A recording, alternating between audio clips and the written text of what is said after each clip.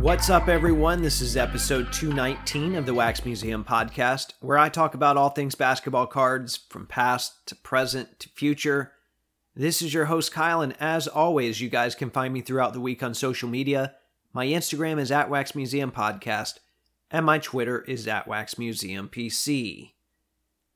Okay, so you guys know I've been a huge advocate for hobby message boards over the course of this show's history, and obviously prior to that as well. They play an invaluable role in giving us a place to discuss certain issues while also helping to archive hobby history in the process. You might even remember episode 125 where Zach and I took the time to run through all the different forums and how they've evolved over time. The main message board we've got now, and really for the better part of the last 15 years or so, is the Blowout Forums. And there was an incident that took place there over the past week that was pretty concerning to me, so I want to give it a little attention here at the start of the show. One of the posters there, Ryan, who goes by the handle Mind Cycle Cards, and yes, full disclosure, obviously you've heard him on this show several times before, so Ryan is a friend of mine. Ryan logged into his account this past weekend only to find out that he had been suspended for a month, and the only explanation given him was forum rules. When he posted about this on social media, another poster noticed that some of Ryan's posts had been deleted as well. The main one was a post from 3 weeks ago that included a link to a video Ryan made about Sports Card Investor. And the point of the video was to log SCI's public purchases and see if he is in fact a successful sports card investor. Now, I'm not going to weigh in on that specifically. This isn't the time or the place. But that video's up on Ryan's channel if you want to take a look for yourself. Like I said, this was a post from 3 weeks ago, and Ryan's not the first person to question this investor-oriented content. There's a 20-plus page thread on Blowout about SCI that spans the better part of 3 years now. I guess Ryan's just the first person to really magnify things even more and kind of try and document things on a spreadsheet. But anyway, these posts are gone now. And someone commented about it on Twitter, and we got a response from the Blowout account. They said, quote, "Definitely becoming more difficult to maintain professional, organized, and informative forum." Now, I will say I don't doubt that. I know they don't have an easy job. And then they also added, we will and do suspend those that don't follow rules that are outlined. We appreciate feedback and always look to improve where we can. As all this was unfolding, I still didn't understand what rule had been broken. And eventually Blowout clarified in another tweet saying, "Rule number 2, absolutely no self-promotion, posting YouTube video." And they also added that it was a 1-month suspension, usually that is ban-worthy. Now, something about that seemed a little off to me, because if posting a link to a website or a YouTube video or something else you've created is punishable on the basis of self-promotion, then Blowout's not done a good job of policing that at all, because the forum is chock full of self-promotion by that definition. And I wasn't the only one that felt that way either. Someone else more or less asked if there was money attached, or if they were being compensated in some way for taking this stuff down, because we've seen stuff get deleted before when something negative was said about one of their sponsors, or a lawsuit was threatened or something like that. So that, we know that kind of stuff happens. And Blowout responded again, "No, sorry to disappoint. When posts are reported, we follow up the best we can. The level of unprofessionalism and negativity at times towards those you mentioned are excessive, whether warranted or not. We ask all to be respectful." So, let me get this straight. A 3-week-old post that SCI already filmed a response video to was just now reported, and now the reason is not self-promotion, but negativity. So which one is it? Now, mind you, the video wasn't all that negative in my opinion. I thought it was done in a pretty reasonable fashion, right? It was still critical, but not necessarily negative. And there are people out there that have already jumped to the conclusion that SCI was the one who reported this. Just to be clear, I don't think it was. I don't have any inside info on that, but I don't think it was. The truth of the matter is, though, we don't know. Either way, whether it was him, or an employee, or a fan, or a follower, Blowout has to realize if someone's going to label his or herself as an expert, or a guru, or in this case an investor, it only makes sense that people are going to hold them to that standard down the line. I think that's more fair. And I think this whole situation speaks to the reach that some people have in this hobby, where either they can report a reasonable YouTube video and get a user banned, or one of their followers can do it, or the forum itself fears them so much that they want to protect them and nip this whole thing in the bud before it gets out of hand. You might remember last week's episode where I talked about some powerful people or powerful entities in this hobby that are trying to change the narrative for some things that have already taken place. In some cases, they're going as far to redefine common terms to their advantage. Now we're faced with another instance where stuff isn't necessarily getting redefined, it's just getting straight up deleted, which is tough because ideally you'd want the facts to be present so the facts could speak for themselves. Now they can't. And this type of censorship has got some people thinking about taking their hobby discussions elsewhere. And once again, this is not anything new, right? We've seen the rise and fall of other message boards before. As I mentioned earlier, I attempted a quick summary of that with Zach back on episode 125. The main thing you need to know, though, in past instances, when one forum faded into irrelevance, another one rose up and took its place. This was, of course, pre-social media, or pre-social media as we currently know it, I should say. I know there were, social media sites out there at the time, but it wasn't the behemoth that it is now. Whereas now, if people decide they want to leave, they're more likely to do what a lot of other people have already done, go to places like Instagram and Twitter. And that concerns me, probably more than any other message board exodus or potential exodus in the past, because the functionality of places like Instagram and Twitter is nowhere near what you'd find in a place like the Blowout Forums. And when it comes to hobby history, stuff won't get archived right. All of that is to say, I've been a big proponent of message boards in the past. I know this stuff isn't new. I've been on Blowout for at least a decade now. I probably have defended them to a fault in some instances just because I have such strong ties and nostalgia associated with message boards, and I've really enjoyed that experience throughout, the better part of my life, right? But I'm disappointed in the way Blowout handled this situation this week. I understand they have rules. I understand they have the right to enforce them. But the message they sent and the way they went about it didn't sit well with me. It wasn't consistent. I don't think it was entirely transparent. And it kind of falls in line with some of the other stuff I've talked about lately. So, before I jumped into a bunch of other stuff today, I thought it was only right that you guys are made aware of the situation as well.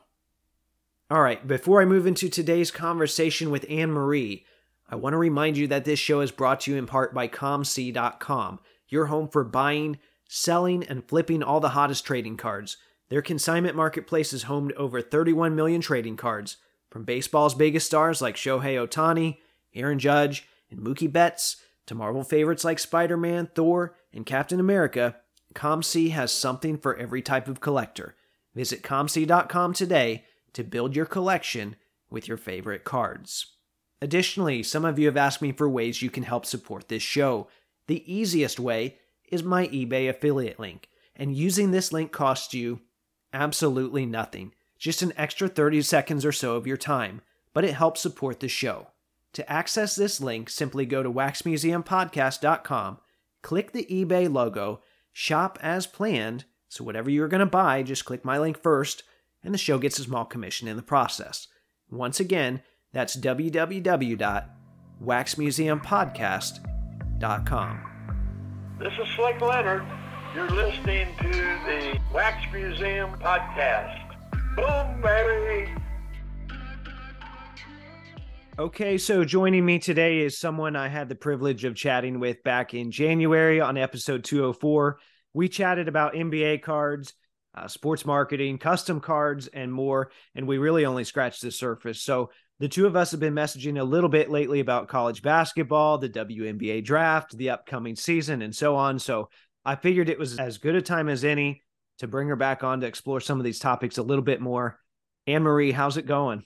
It's great. Today was the last day of classes for me, college classes teaching. So after finals, it'll be summer break, which is the best time for my fake job being a professor. So yeah, it's good. Fun time of year, fun time, great time for women's sports. We got a lot of cool stuff happening this summer. So lots to look forward to.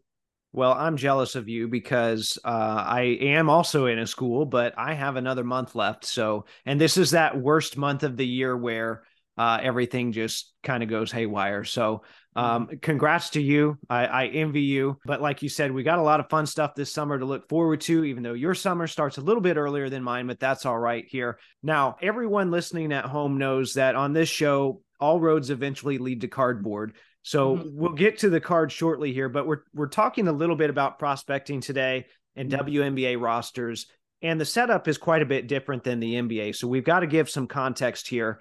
And I think a good place to start would be an interesting piece the New York Times published last month about the situation they coined the WNBA's talent conundrum.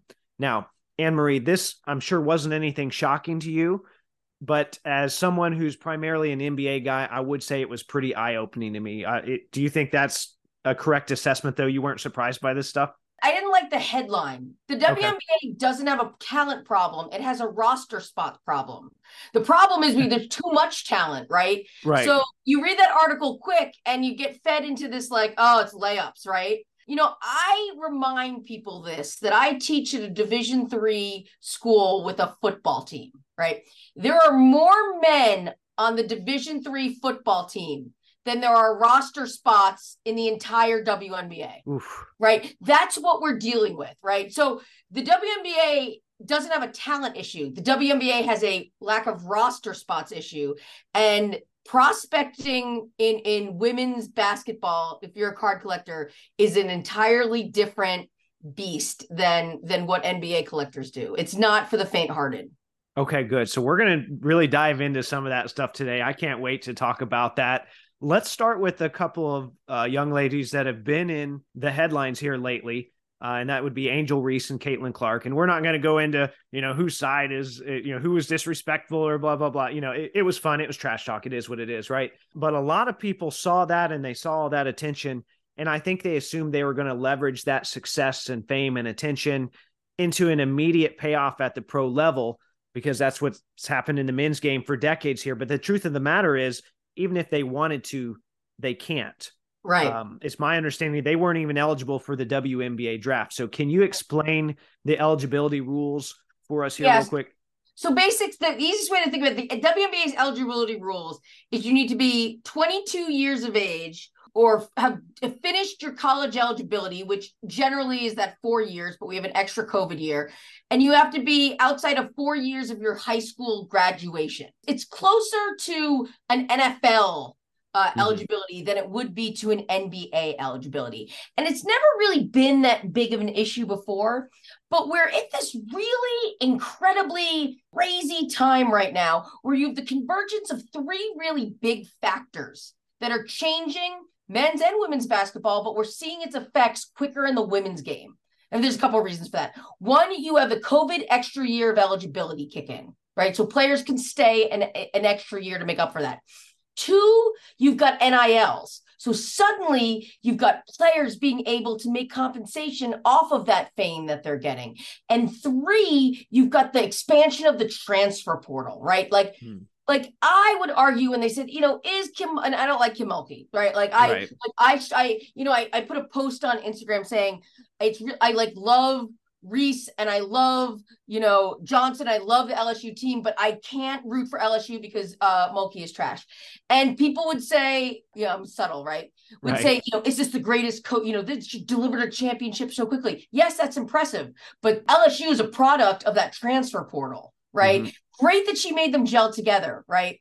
So the question becomes... Well, and just to cut in here real quick, then they just got another basically college superstar on top of that. Oh, yeah. And I mean, part of it is, particularly with NILs, like if you look at the data, the social media followers of men's and women's NCAA basketball players in the Final Four, I think there were only like 3 out of 20 men on that list. It was all females. Right. Mm-hmm. Part of it is that the 3 men on that list all knew they were going to go to NBA. When when Cavender twins decided to drop out of Miami basketball, everyone's like shocked about it. Like they went to Miami, They got an NCAA. They were the first NCAA NIL violation in history. That'll be a good trivia question. Like, who was the first NIL case adjudicated? It was the right. When it's like I didn't even think we had real rules around that stuff for a while. Well, it took them a while because essentially, the NCAA didn't want NILs. They took it begrudgingly because basically, if they said no, then NCAA was going to be disbanded because they're a cartel, right?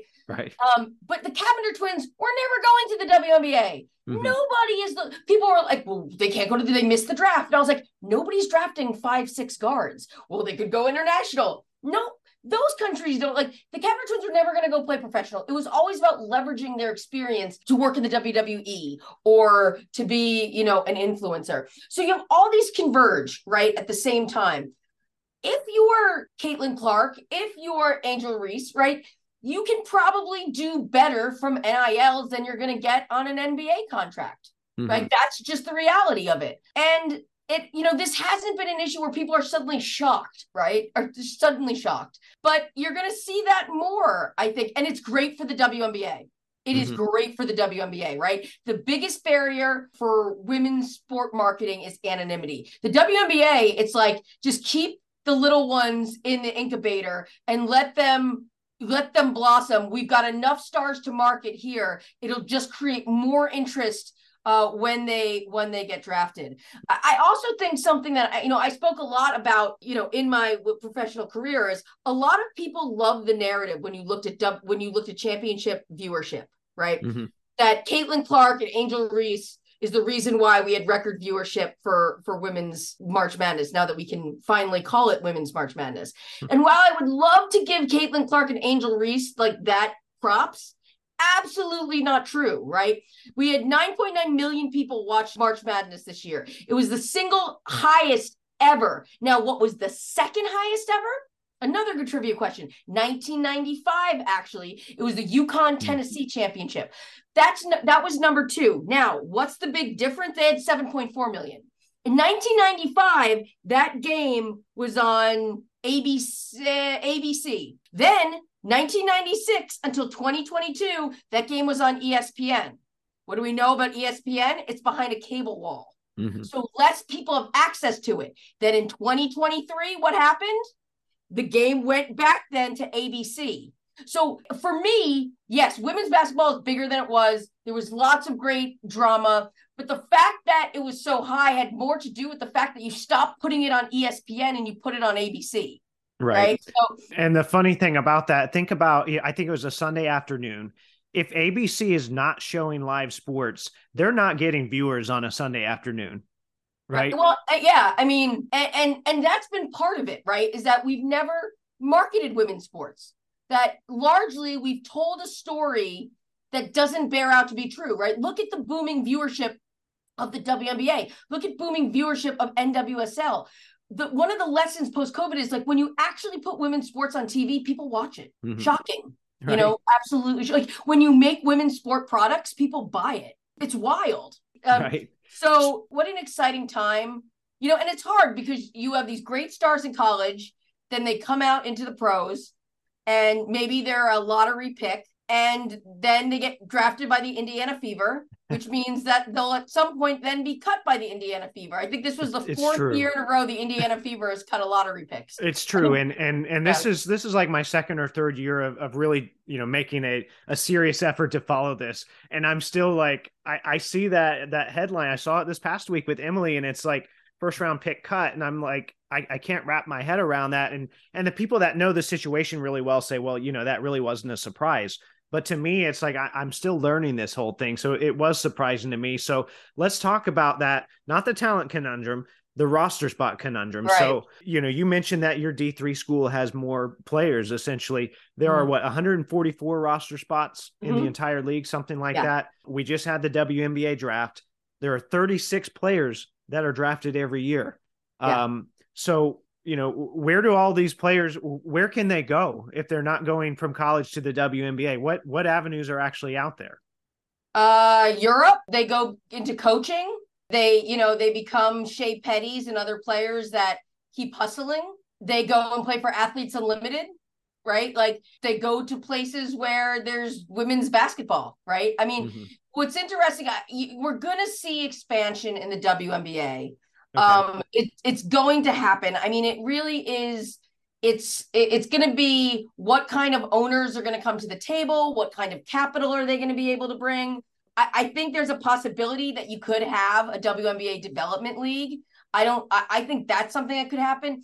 There is a league called Force 10, and it's, if we look at avenues for WNBA development and a pipeline, Force 10 is a 3-on-3 league. They play 10-minute games. I mean, I think a WNBA expansion to me isn't an if, it's going to be a when. Mm-hmm. But I think you could see something like a WNBA development league. Okay. It doesn't have to be big, also be a potential. Yeah. Now, you mentioned ownership there. One thing I was encouraged by this week, I think his name's Matt Ishba, the new Phoenix owner. And he was on Bill Simmons' podcast this week. And of course, Simmons only wanted to talk about the Suns. And he kept mentioning, I bought the Suns and the Mercury. Right, and I thought, and it was obviously very intentional. And I'm like, I like this guy. I like that he prioritized that as an NBA owner. He wanted a team that also to buy the WNBA team as well. So hopefully we keep getting people like that. And I know, it's in the Davis in Vegas, like some of this ownership to me at least seems like they're really invested in this and moving this forward. But it's going to take more people. So you've mentioned expansion here. My impression of expansion from what I've heard is, okay, how is this going to work out financially?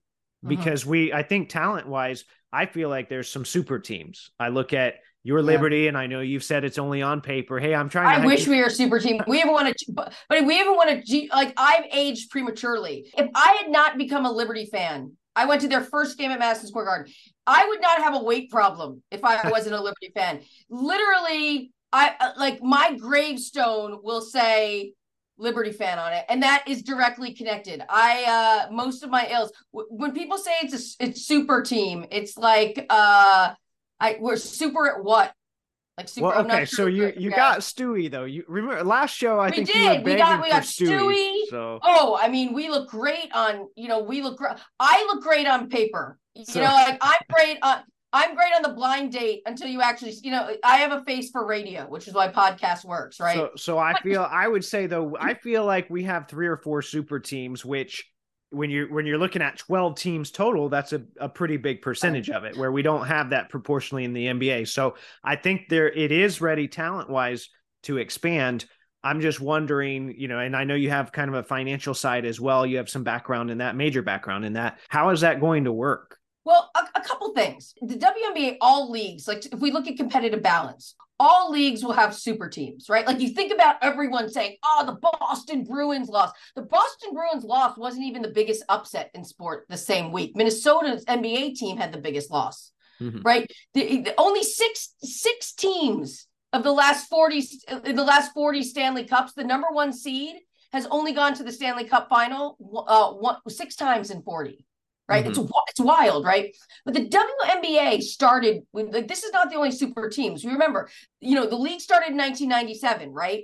The 1997 champions, the Comets, 1998, the Comets, 1999, the Comets, 2000, the Comets. Right. It was what Swoops, Cooper. Right. They were loaded. In all of sport, there was only one team in the 2010s, our last decade, that won 4 championships. And it's the Minnesota Lynx. The team of the decade, the most dominant team in any professional sport in America was the Minnesota Lynx by championships in 2010.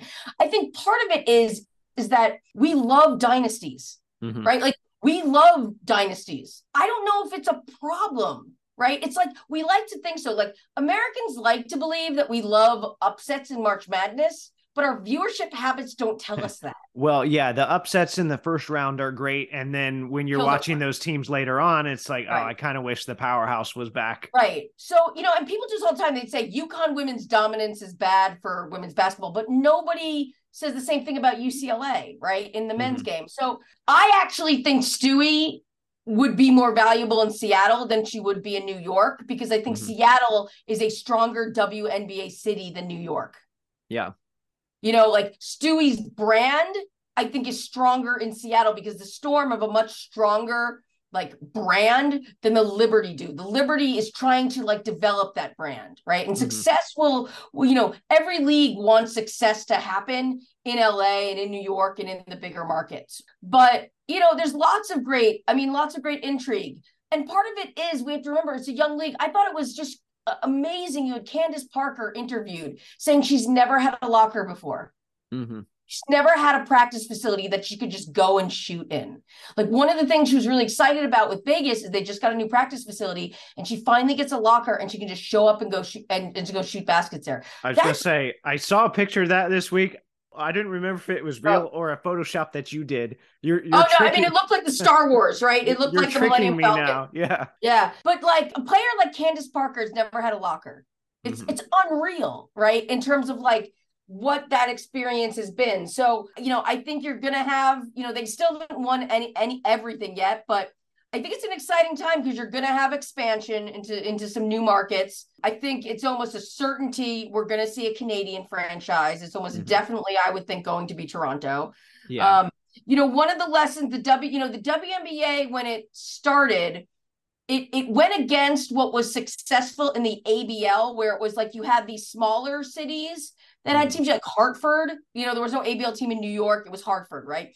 So the WNBA were like, we're going to go in NBA cities. And then they found that may not work so well. So you had teams like big city Detroit. You had them move to Tulsa, and you had teams move around. I think it's going to be a mix. I think you're going to see teams in like bigger markets like the Bay Area and Toronto. And you're also going to see like Nashville probably get a team and Philly get a team. And I think that's good for the league. I think it's good to expand base. I think it's good for rosters. We know we have the talent. Also, I wouldn't put out of mind, a development league, or even how Force 10, how different formats can create a pipeline to the WNBA.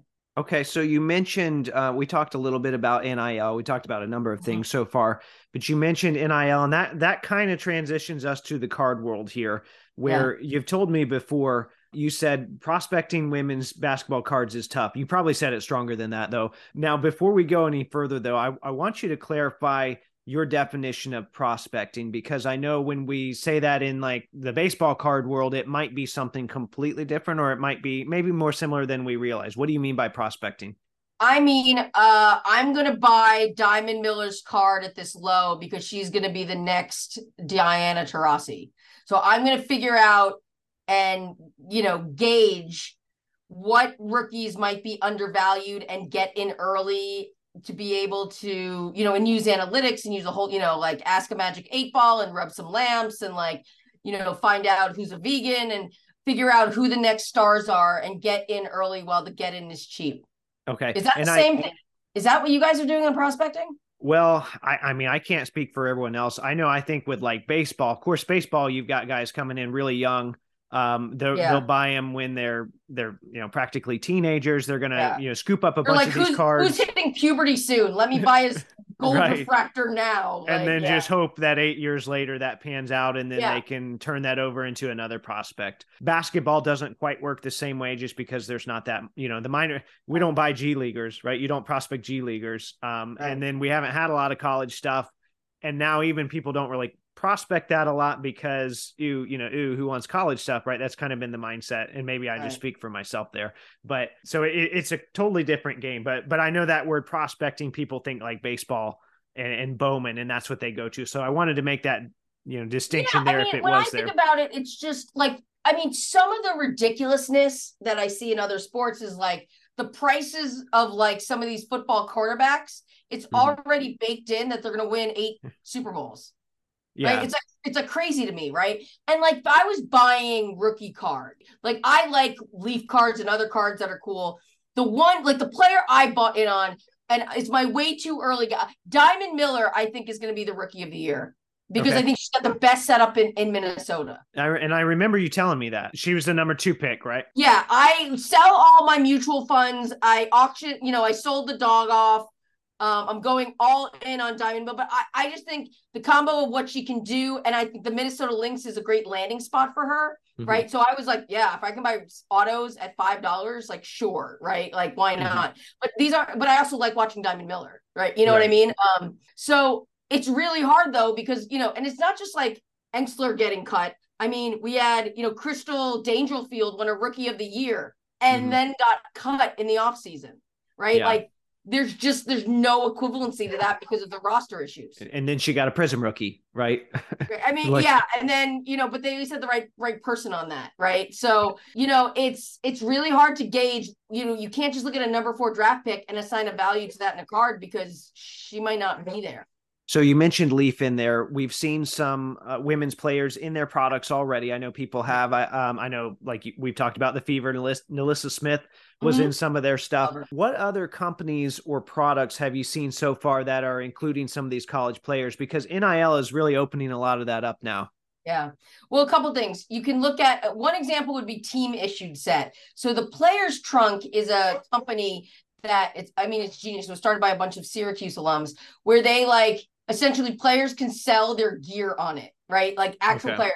But they've also now gotten into official University of Connecticut women's basketball cards. So FUD's first official UConn card. Now, Paige Beckers doesn't have a card in that set because she probably didn't opt in because she has her own NIL deals, right? So something like that. You've got Topps came back out with the McDonald's All-American set, which I think was a great rip. And for the women's game, has an amazing class of people, which, again, you have Lauren Betts, who was the number 1 sort of prospect coming into college. She went to Stanford. She just via the transfer portal went to UCLA, where she will then meet with Kiki Rice, who is a big Jordan sort of prospect. Flout Johnson, who was a big part of LSU teams, has a card in there. So there's a lot of Barker from Barker, Texas A&M, Laston, who was the freshman of the year out of Florida State's in there. So Topps had a great product. You have the Athletes Unlimited, which isn't as much college players. You have some WNBA players, but players that, haven't been in the WNBA play for Athletes Unlimited. So that's it. I think you're going to see more companies like Bowman U is coming out. So January 3rd, you're going to have Bowman U, which is going to have the Caitlin Clark card that everyone is going to go crazy for. And Aaliyah Boston is going to have a card. We don't know. So there's the NILs have really been able to open up. I'm weird. I love college cards. Love college cards. Women's basketball, college basketball is just such that was growing up before the WNBA, it was just women's college basketball. So for me, I love the Sports Illustrated college cards. I love Team Issued college cards. I think they're really fun. Caitlin Clark is going to be the big pull in that set. Kind of the way in Donruss right now, Donruss soccer. I know it's not basketball, but right now the Donruss soccer cards, the biggest pull is the women's USA cards that we have 7 women's USA players. Those are the breaks that people are just going crazy for because they want the women's cards. So again, when you put women's cards out, when you put products out, people buy them. There's a lot of enthusiasm. I know. I saw I think the Canadian fans were unhappy about the Canadian women not being in there. But that's a discussion for another day. It was such a small checklist. Yeah. So we mentioned college cards, but we've talked also about WNBA cards. I'm following Aaliyah Boston stuff. I still need to get her Sports Illustrated for Kids card at some point. But we're starting to think about moving forward here, and I'm assuming we're going to get Prism and Revolution. I think that's what we got last year from Panini. I hope so. I think Revolution was the wrong product. I like the Revolution product, right? But I don't know I think they should have done a Chronicle set. I think Chronicles would have been a really cool set. I was going to say, I think you suggested Chronicles on the last episode, and I think that would be a great way to incorporate all the brands. You feel like you're getting all these case hits in the same box. It would be a good, feel like there would be a lot of value in the product. Hopefully they go that route. I don't know. I don't know anything about that. The bar is really low. What can get us excited? Like a dual auto, a relic. I'll take a napkin. I will literally take a napkin. It doesn't even need to be a jersey. It can be a napkin because we haven't had them in over a decade. Yeah. But literally, and everyone loves Prism. I'm not sure always that Prism has loved us back all the time. Well, I think it's something Panini, obviously they don't put a lot of effort into it because they get some of the wrong women on the cards with the wrong names on them, but it's a brand that they know is going to move regardless. I mean, they just put Monopoly Prism cards out, and I've got to be careful here. People love their Monopoly cards. I think they're goofy, but you know what? They put Prism on something and it moves. So it is what it is. I thought my Prism Tampax collaboration really was able to move things. It really gave a whole new idea to the term, inserts. So I'm going to leave that one alone here. Yeah, I like it. I love Monopoly though, but like fiercely competitive at Monopoly. Right. And don't get me wrong. I love Monopoly. Product. I just don't see, like, I don't need Benedict Mathurin on my Monopoly pieces and stuff. But anyway, it is what it is. All right. So we talked about a lot of stuff today, and I don't want to try and sugarcoat things and say that, hey, these are just signs of growing pains, right? In other words, I don't want to celebrate issues just because they're different issues than we started with. We are, however, seeing some changes in this hobby, right? We're seeing some more things that we haven't seen before. Do you feel like things are moving in the right direction? Yeah. I always love that Tony Kirshner quote when he said the world only spins forward, right? Like there's going to be blips where we'll go backwards, right? But we're always moving towards, I would say, more equity, more progress, more inclusivity. It's not always going to be a straight line, but I kind of sometimes think part of it is that it's kind of like with Title IX, right? Like women had been playing sport forever. Title IX was just when men realized that they could make money off of it, or that there would be an opportunity to. I think maybe during the big hobby rush, when it was just like the hobby was a tornado and it was never going to go down, and maybe the decline right now in terms of some values and, some women's cards, I would say, are down, but they didn't boom the same way that men's cards did, right? So I think reasonable people understand that the hobby needs to incorporate more voices and bring more people in, and, women's sport and non-sport cards are like incredible ways to do that. So you mentioned bringing women in here. I was about to close things out, but I know there's been a lot of conversation on Instagram lately about no female signers at the National so far. This is your platform here. Give me your pitch for female signers at the National this year. I mean, you gave us the right to vote and own land. So at some point we were going to show up at your cardboard, right?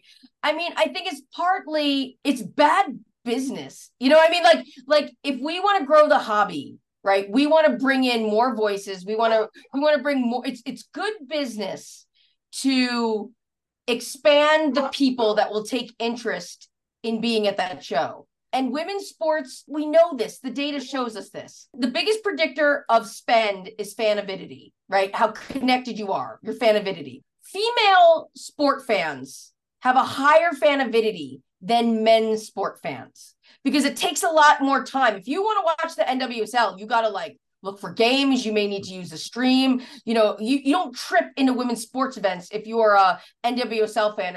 When we look at return on investment for sponsors, during COVID, the NWSL and PHF had the highest return on investment for sponsors, right? You look at what the WNBA has done in terms of booming viewership, right? Don't tell me that the hobby is an inclusive place for all. And then every kid that comes in the door of that, if they say, what role do female athletes have in this hobby? The answer is nothing. So for one, it's bad business. Like, I'm a business professor. I like money, right? Like I'm a sport marketer. So from a money point of view, don't tell me that there's not enough interest for women's sports and then have Scott Spezio come and sign. No offense to Scott Spezio. Sure, he's a great guy. Can you imagine if Candace Parker signed at the National?